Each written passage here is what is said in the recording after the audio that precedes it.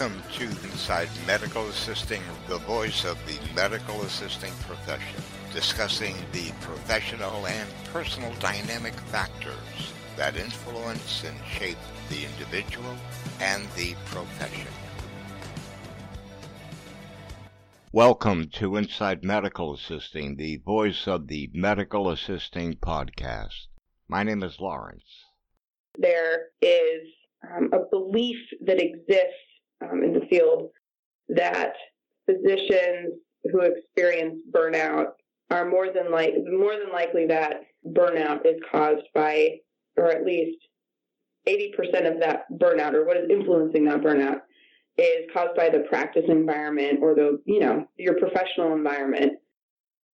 Along the spectrum of burnout, I'd say more than anything, it's characterized by three different dimensions of decreased effectiveness in working, and those are depersonalization, emotional exhaustion, and then a low feeling of personal accomplishment.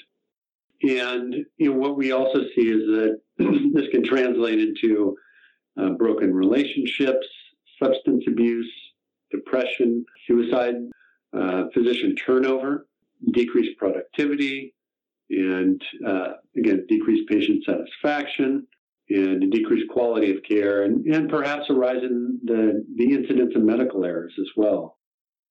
You were just listening to Eli Rajtovich and Jason Penneter, both are practice optimization consultants at Multi-Care Health Systems.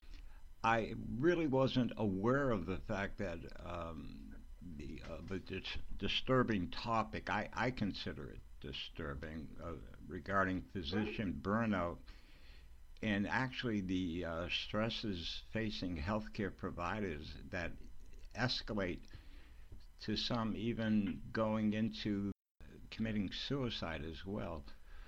But my curiosity is this: why has it become such a topic in our current healthcare culture right now? Yeah, that's a great question. I think traditionally medicine has been one of those fields that has been kind of closed off and not necessarily accessible unless you're actually a part of it. And over recent years, with the kind of insertion of the government playing a role in, incentivizing quality metrics and adoption of electronic health records and getting involved in providing insurance for patients. In concert with that happening, we had, practices being either acquired, or merging to become larger organizations. And as that started to happen, the ownership that physicians had over what their day-to-day looked like started to change. It started to go away, or at least the dynamics were changing. And so there are many more people with their hand in the healthcare pot these days than, maybe 20 years ago, 10 years ago even.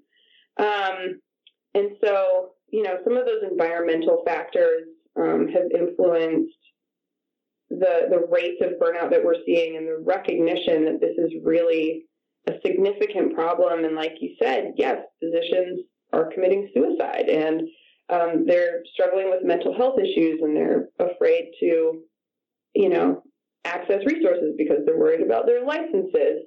And so there are a lot of, there's a lot of research out there that supports the fact that this is a real issue, and, what some of the repercussions are and what some of the trickle-down effects can be. But, burnout has been featured in the New York Times and in, all sorts of the New England Journal of Medicine and all these different outlets that are well-known and well-respected beyond just for healthcare providers. And so I think that recognition has really brought this discussion onto the national scene. Yeah. Interesting. Out of curiosity, my assumption is that you do a lot of work in this particular areas regarding the culture, healthcare teams, and the processes, and all of the various aspects that go along with that. One of them being, what are the recognizable, from your point of view, what are the recognizable indications of physician burnout?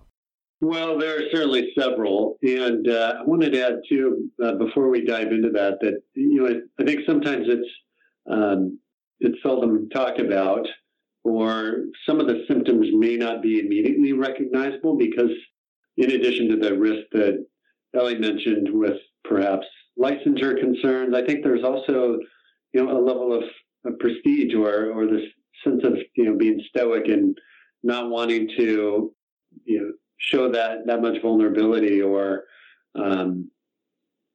if that makes sense in terms of working in that capacity as a provider and in showing others that you are vulnerable, and it is possible to succumb to some of the symptoms involved with a lot of these pressures on providers from different angles, whether it's with quality, whether it's with production, whether it's with patient satisfaction. And so that being said, it can manifest differently, for different providers in different disciplines. And there really is, I think a scale of or a continuum of burnout, so to speak. It's, I think, difficult to go from 0 to 1 in a matter of days or even weeks. It can sometimes take months or years. But that being said, as providers progress in this along the spectrum of burnout, I'd say more than anything, it's characterized by 3 different dimensions of decreased effectiveness in working, and those are depersonalization, emotional exhaustion, and then a low feeling of personal accomplishment. And what we also see is that this can translate into broken relationships, substance abuse, depression, suicide, which we talked about earlier, physician turnover, decreased productivity, and again, decreased patient satisfaction, and a decreased quality of care, and perhaps a rise in the incidence of medical errors as well. And when those do happen, we see, regardless of whether or not it's one or 5 or more of those different symptoms, but there can also be a twofold higher risk of reporting in medical errors, and burnout and fatigue, twofold higher risk of suicidal ideation, and then threefold higher risk of overall decreased quality of life. So substantial impact, both personally and professionally. Ellie slightly touched upon some of the reasons or the underlying causes of physician burnout. Can you go into a little bit more detail regarding that? Yeah, absolutely. So I did mention that there has been a lot of research done about what can cause physician burnout, and there is a belief that exists in the field that physicians who experience burnout are more than likely that burnout is caused by, or at least 80% of that burnout, or what is influencing that burnout, is caused by the practice environment or your professional environment, and that 20% is from other, personal stressors that might be happening kind of behind the scenes in somebody's personal life. And so much of the research that's been done has looked at, the work environment and what what can potentially lead to burnout. Well, there was a study that was done. It was published in 2013. It was done by the American Medical Association and Rand Health. And they explored what makes physicians happy, what makes physicians unhappy. And what they found was that what physicians really cared about was providing high-quality care to their patients. In a nutshell, that's what matters to them. That's what inspired them to go into medicine. And, as we know, the course to become a practicing physician is a long and rigorous one. And they stuck with it because they care about taking great care of people and providing exceptional care. So when they feel that their ability to do that is inhibited, they become less satisfied. That can be influenced by many things. Documentation requirements and administrative tasks, paperwork, having to sign off on things that, potentially somebody else could be doing. That sort of thing can be a big dissatisfier. Electronic health records can be a source of dissatisfaction for physicians and other providers. What we've seen in a lot of practices is that something as simple as just implementing an EHR by putting a computer in an exam room on the countertop next to the sink where the physician washes their hands. We've seen that set up countless times in physician offices. You just put a computer in and you say, okay, great, now you're set up to use the EHR.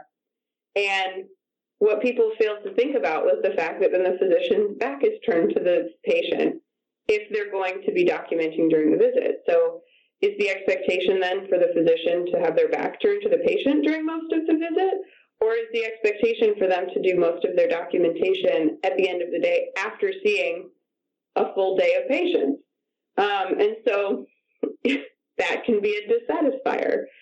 People who have addressed those sorts of issues have done some really cool things that we'll talk about later. But that's just an example of how the EHR has kind of inhibited the physician's ability to provide care in the way that they want to, in the way that they anticipated doing when they went into medicine. Physicians value being treated with fairness and respect. Interestingly, if they feel that their compensation is fair, they don't really care a huge amount about how much they're getting paid as long as they feel that it's fair. So sources of dissatisfaction would be more tied to the hours that they're working. Call schedules can be a dissatisfier, that sort of thing. And again, work content has become a more of a concern with kind of the administrative burden of care and the electronic record and different incentive programs like Meaningful Use 2, et cetera. Those have led a lot of times people to say, people in a compliance office somewhere, they say, oh, well, then the doctor should do this. Or the doctor can just sign off on this, or the doctor can just click this. And that has suddenly kind of snowballed into, and it really, in many cases, an unrealistic workload for one person. And so, that can be a dissatisfier. And all of these things kind of put together can burn someone out and make someone think, when they are waking up in the morning, like, do I really want to go to work today? Which is a shame for people who went into medicine to take care of people, which should be exciting and, should be inspiring and motivating just inherently. But unfortunately, people are just feeling so bogged down these days that, that burnout a real problem. Very true. We were at a provider meeting last night, and one of the providers in practice for, I'm guessing, approximately 25, 27 years, shared with us that during his residency, it was the MO at the time was I think the paradigm as a provider in that sense was, if you want it done correctly, you should do it yourself. And if you want it done timely, you should do it yourself. And so that was really ingrained in them I think embedded in their subconscious, really as how they should operate and move forward. And some of the less seasoned providers that were in practice for perhaps 5 to 15 years said that was not really the thinking or the rationale when they were in medical school and residency, but it seems like for those in practice 25 years or more, that was the agreed upon thinking and way of running your practice and in your clinic, which I think also plays into effect. Yeah, and I also think it's worth mentioning here too this shift that has had to happen to normalize the conversation of burnout and people who are experiencing burnout. It's not necessarily an admission of weakness or inability to cope or, something that would potentially be frowned upon and that people who have gone into medicine feel uncomfortable doing. It's caused by the practice environment. Like a lot of times, unfortunately, our providers are fall victim to, this issue that is happening across the country right now. And so that's a big part of our work too, is just having the conversation with people about, like Jason mentioned, and, obviously Lawrence ties into, some of the areas that we'll chat about a little later, but, that idea of if I want it done right, I just have to do it myself doesn't necessarily work anymore. We need strong teams. We need people with really strong clinical training who can support the work of a physician in an empowered and creative and productive way to start to address the problem.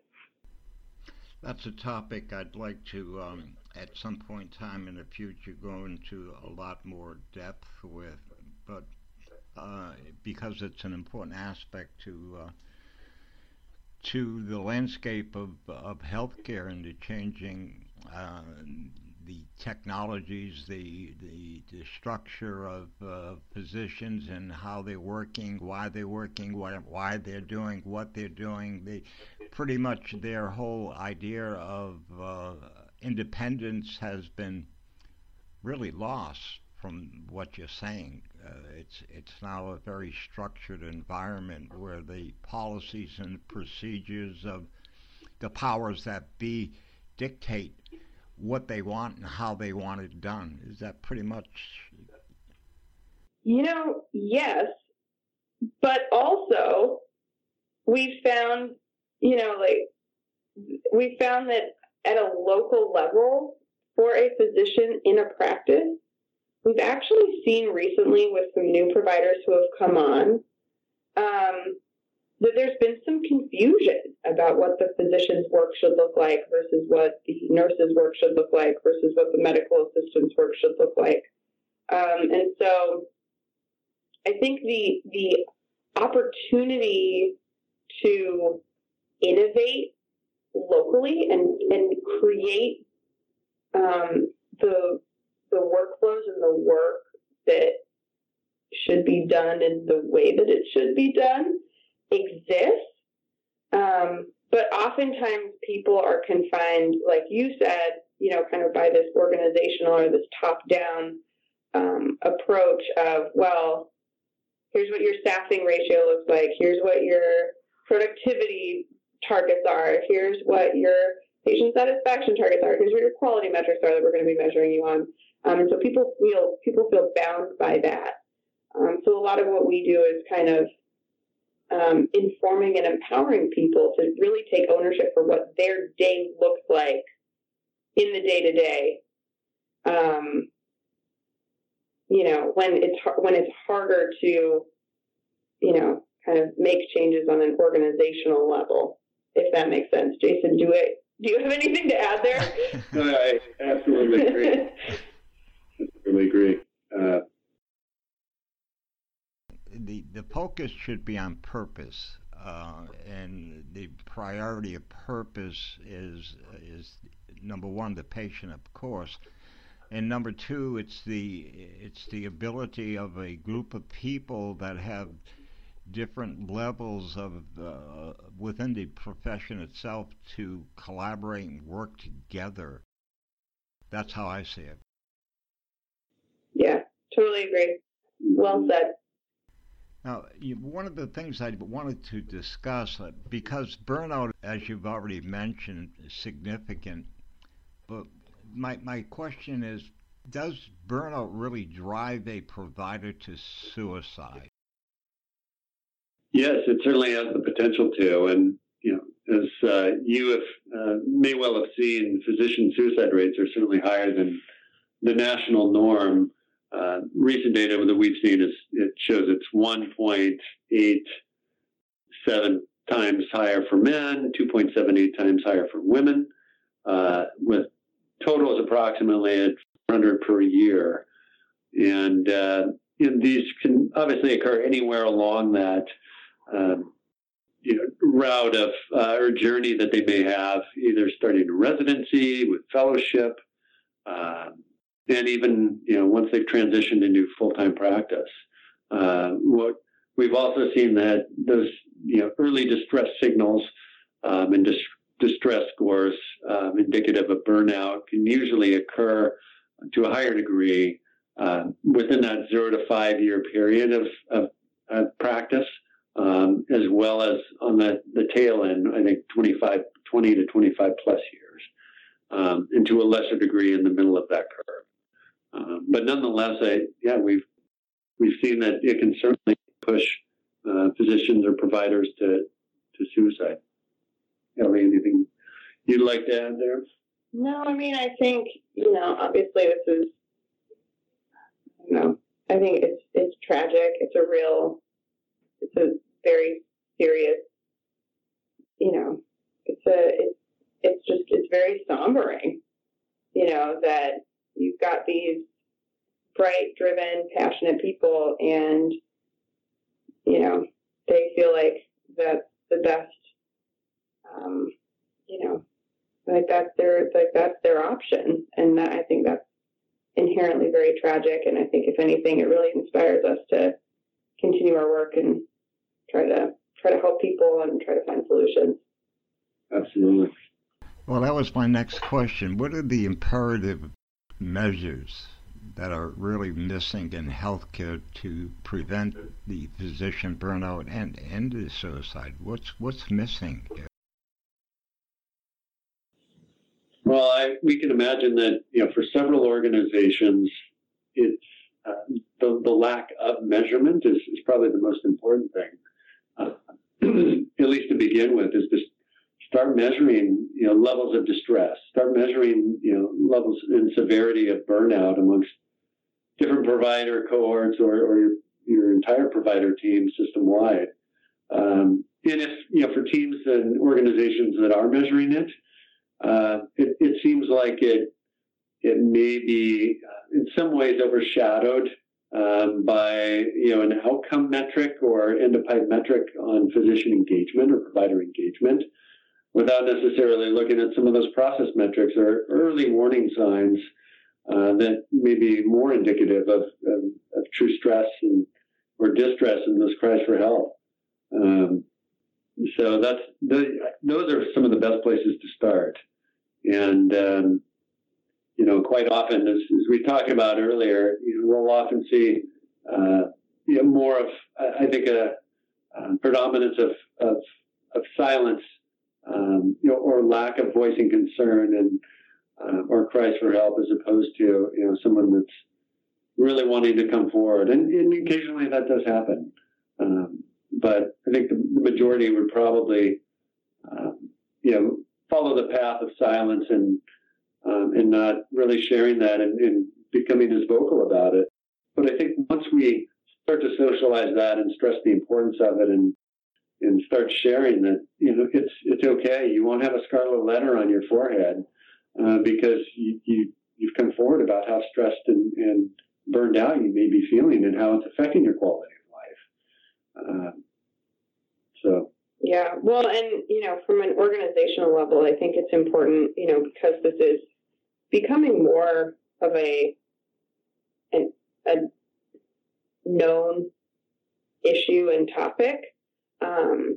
It's important for organizations, I think, or practices, physician organizations, et cetera, to commit to doing something about it. And there are a lot of resources that exist. There are different surveys that exist, different step-by-step processes for addressing burnout in your practice or organization. I mean, a simple Google search will pull up, surveys that you can use and, step-by-step, processes for you to follow to start to measure burnout, identify some of your kind of hot areas where you should potentially be focusing attention, and then you can start your work in addressing it. And I think that is, knowledge is power, and the more we know, the better we can help people. And so that would be our recommendation as a starting point. The way I see it is there's a denial within the organizational structure, and there's no dialogue. There's no frontline discussion to the powers that be about the circumstances that the culture is experiencing. There's no recognition of that. Yeah. Am I off? Well, I mean, I think no, I think you're touching on something that's very important, and that is, just recognition and acknowledgement that, this isn't bogus. This is a real problem. And it's not just because your physicians are weak or don't want to work. It's because they're more than likely working too much and probably inefficiently. And you're probably, spending money on resources and people who are being underutilized. And, and that from an organizational perspective is problematic. One of the things that organizations can do is identify a champion to support this sort of work. And to be honest, it's really helpful to have a physician champion who can speak for other physicians, support other physicians, kind of lock arms with people who we're trying to help and say, it's okay. It's okay to say that you are burned out or that you are extremely fatigued or that you feel like you're at the end of your rope. And we're here to help you, and here's what we can do for you. And, having access to some of those resources, that really goes a long way. But you're right. I mean, until I really think that you can do a lot of work locally. I think acknowledging that is really important too. But in order to move the pendulum across an organization, you really need organizational support. And there's enough data out there, and there are enough resources out there to back up the fact that this is a real problem. And people who think that it isn't for their physicians and providers, they probably just need to be educated because it's the real deal. I know that. Matter of fact, while you're talking, I'm saying to myself, the way I'm looking at it, I'm actually visualizing this in my own mind's eye. I'm seeing a structure of healthcare, a culture, local or national, whatever you choose. And they have an ideology, a philosophy, and that philosophy is the philosophy is more, and I'm going to use the word capitalistic, a capitalistic perspective towards an industry. And the guidelines of that industry is the bottom line. And what's really taking place in the culture itself, from my own research that I've done and the people that I've spoken to is that you have a disease, and this disease of stress. And understandably, working in a medical facility, there's a high amount of stress dealing with various aspects of that. But when you have individuals as physicians, providers that are stressed out, that's going to affect the entire team. And it's going to, bottom line to it all, it's going to affect the patient's perspective to the treatment that they're receiving as well. And it's proven because look at it, when you're looking at the American healthcare industry, it's ranked, 37th, 36th in the world? So I mean, it's so obvious, it's pathetic.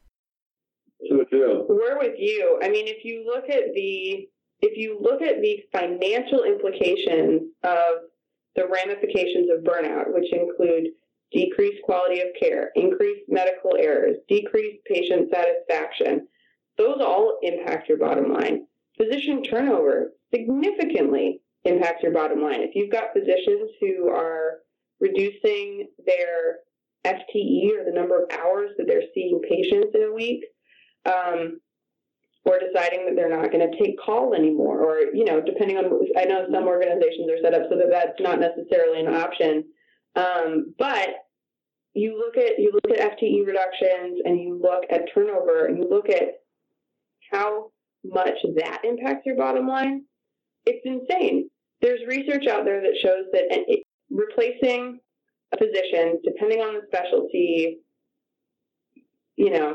obviously it's going to vary, but anywhere from $250,000 to well over $1 million is the hit that the organization takes in lost revenue, recruitment, flying people in for interviews, getting somebody started up, the startup costs associated with having a new physician come on. It can be insanely expensive. And so if people are not addressing the satisfaction of their physicians while they're a part of an organization or affiliated with an organization, I mean, you're missing out on a huge opportunity that will absolutely impact your bottom line. Oh, guaranteed. By following what we've just been discussing, the transforming that culture would have such a huge impact. It would be unbelievable. It would not be recognizable.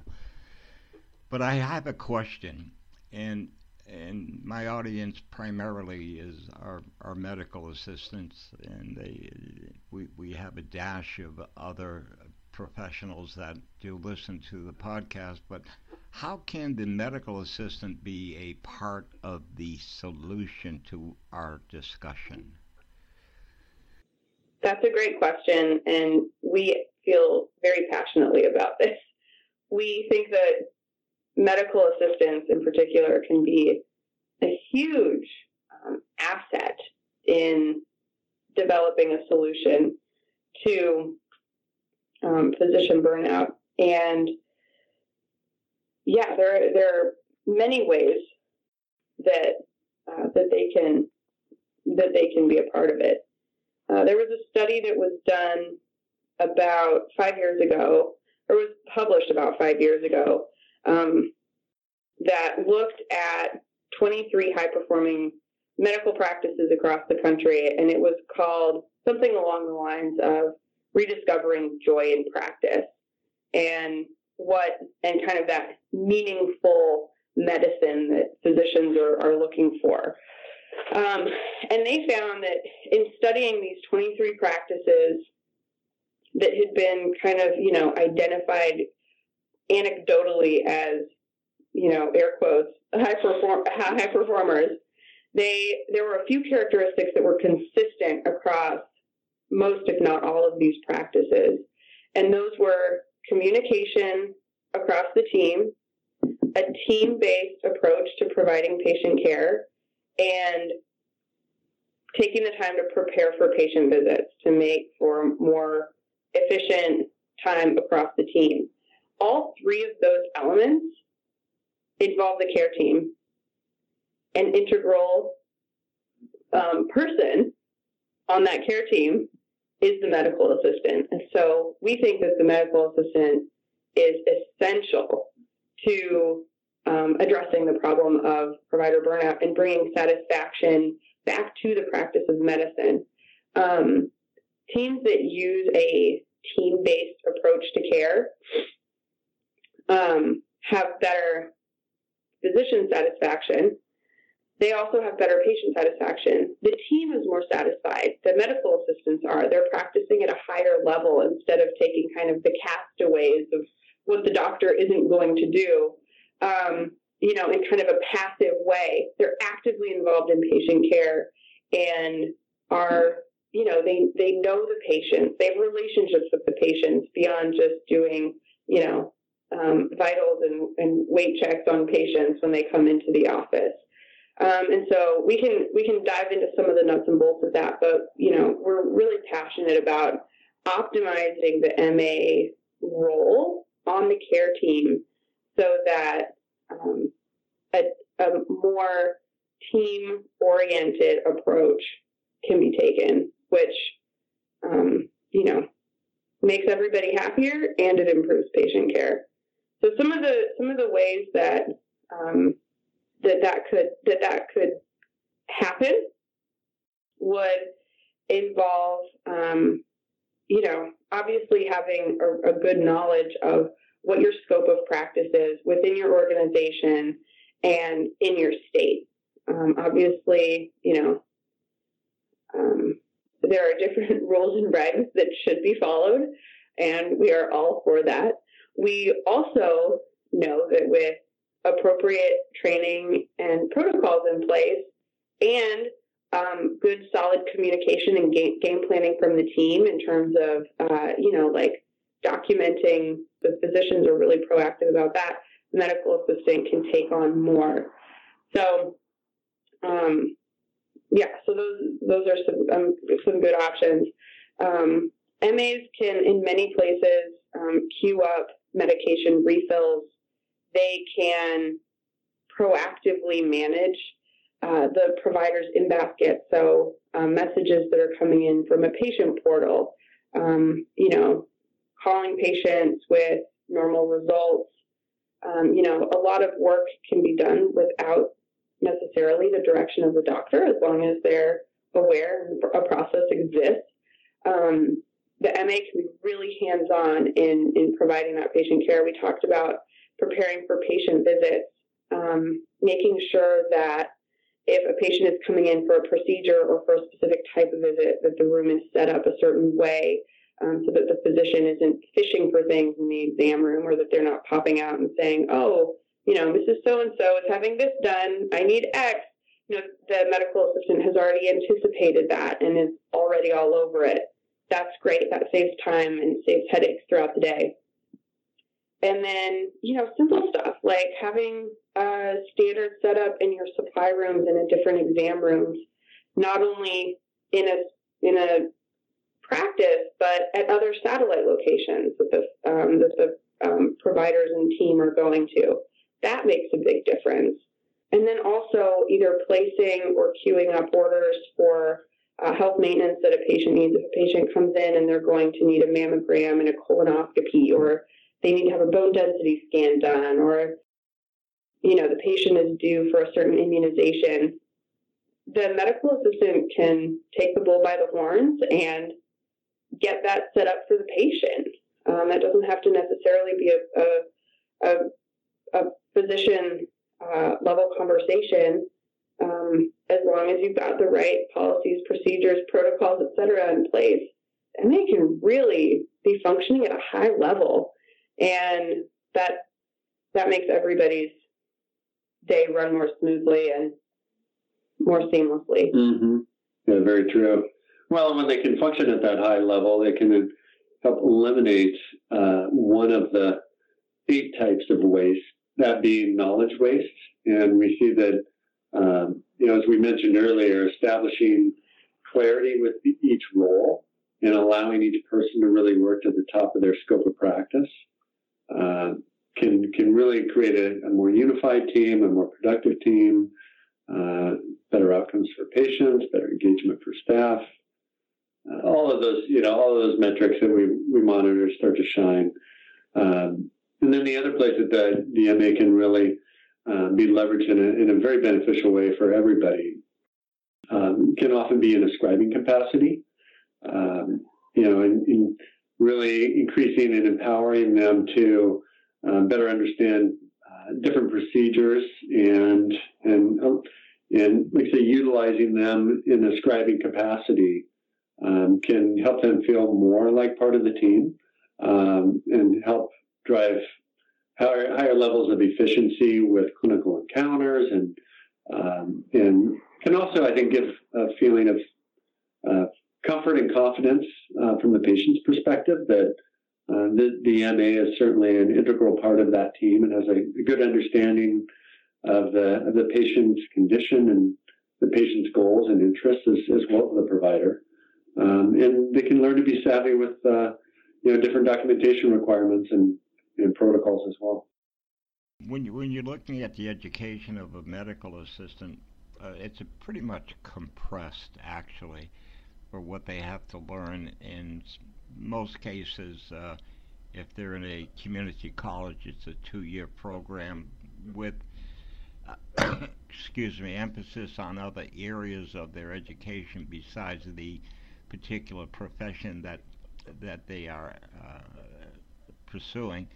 But also, you're looking at it from a for-profit school that has a 9-month diploma program, and what they have to learn and what they have to go through in order to pass the examination, it doesn't really give them the insight into what we're really discussing here. Do you think there should be an advanced program, number one, for medical assistants that go beyond the general idea of the hard skills? That's number one. And number two, bringing up the point of the actual work environment, should there be some sort of a program that's involving what you just described as being essential ingredients into a high-level medical assistant? Yeah, so I can take that first question, which is about basically, kind of becoming it's really becoming an advanced MA, right? It's taking your education or your education program, your curriculum, and then saying, okay, so here's how this translates to life in a practice. And here's, it's kind of the practical application of all of that academia that they've ingested over the course of their program. And yes, we actually have seen, at least in one case, an organization called Bellin Health up in Green Bay, Wisconsin. They have partnered with the organization that trains most of their MA grads, and they've partnered together and they've instituted a team-based care focused curriculum for their medical assistants so that they are more prepared to jump into the practice setting and thrive with the model that Bellin has adopted, which is a team-based approach to care. So that's one example of a partnership that has evolved because of the organizational need and the fact that most of their medical assistants were coming from the same local program. So that possibility exists, and obviously we would encourage other organizations to seek out similar arrangements. It prepares your medical assistants better to jump into the practice setting, lowers their learning curve upon entry into their role, and what we're describing is really, it's functioning at a higher level than I think people are necessarily prepared for, like on day one upon graduation. That being said, we have done some work with our medical assistants in a couple of practices, and we have a pretty like well-developed medical assistant kind of competency training, continuing ed program. And we really strongly believe that these elements can be incorporated into existing continuing education infrastructures that exist in many organizations for medical assistants. Another thing that we've seen at other organizations is basically kind of, taking meetings or different kind of team-oriented forums and turning them into training opportunities based on what the vision is for MA development and kind of MA role augmentation, if that's the right way of saying it. But basically getting MAs trained up to function, from kind of a more, kind of at a more basic level to a really high functioning level, and closing some of those gaps that might exist for people through regular training and the development, again, of the policies, procedures, protocols that are needed to empower them to function at that higher level. So there are many different ways to accomplish it. I think I actually touched on both of the points of your question, right? Which was the, kind of the external part and then the internal part. Yes, you have. You definitely have. And that's something I'd like to follow up with you and do a little bit more, have a more in-depth discussion about that. You mentioned Fallon. Fallon is spelled Fallon, is that correct? It's Bellin, Bellin.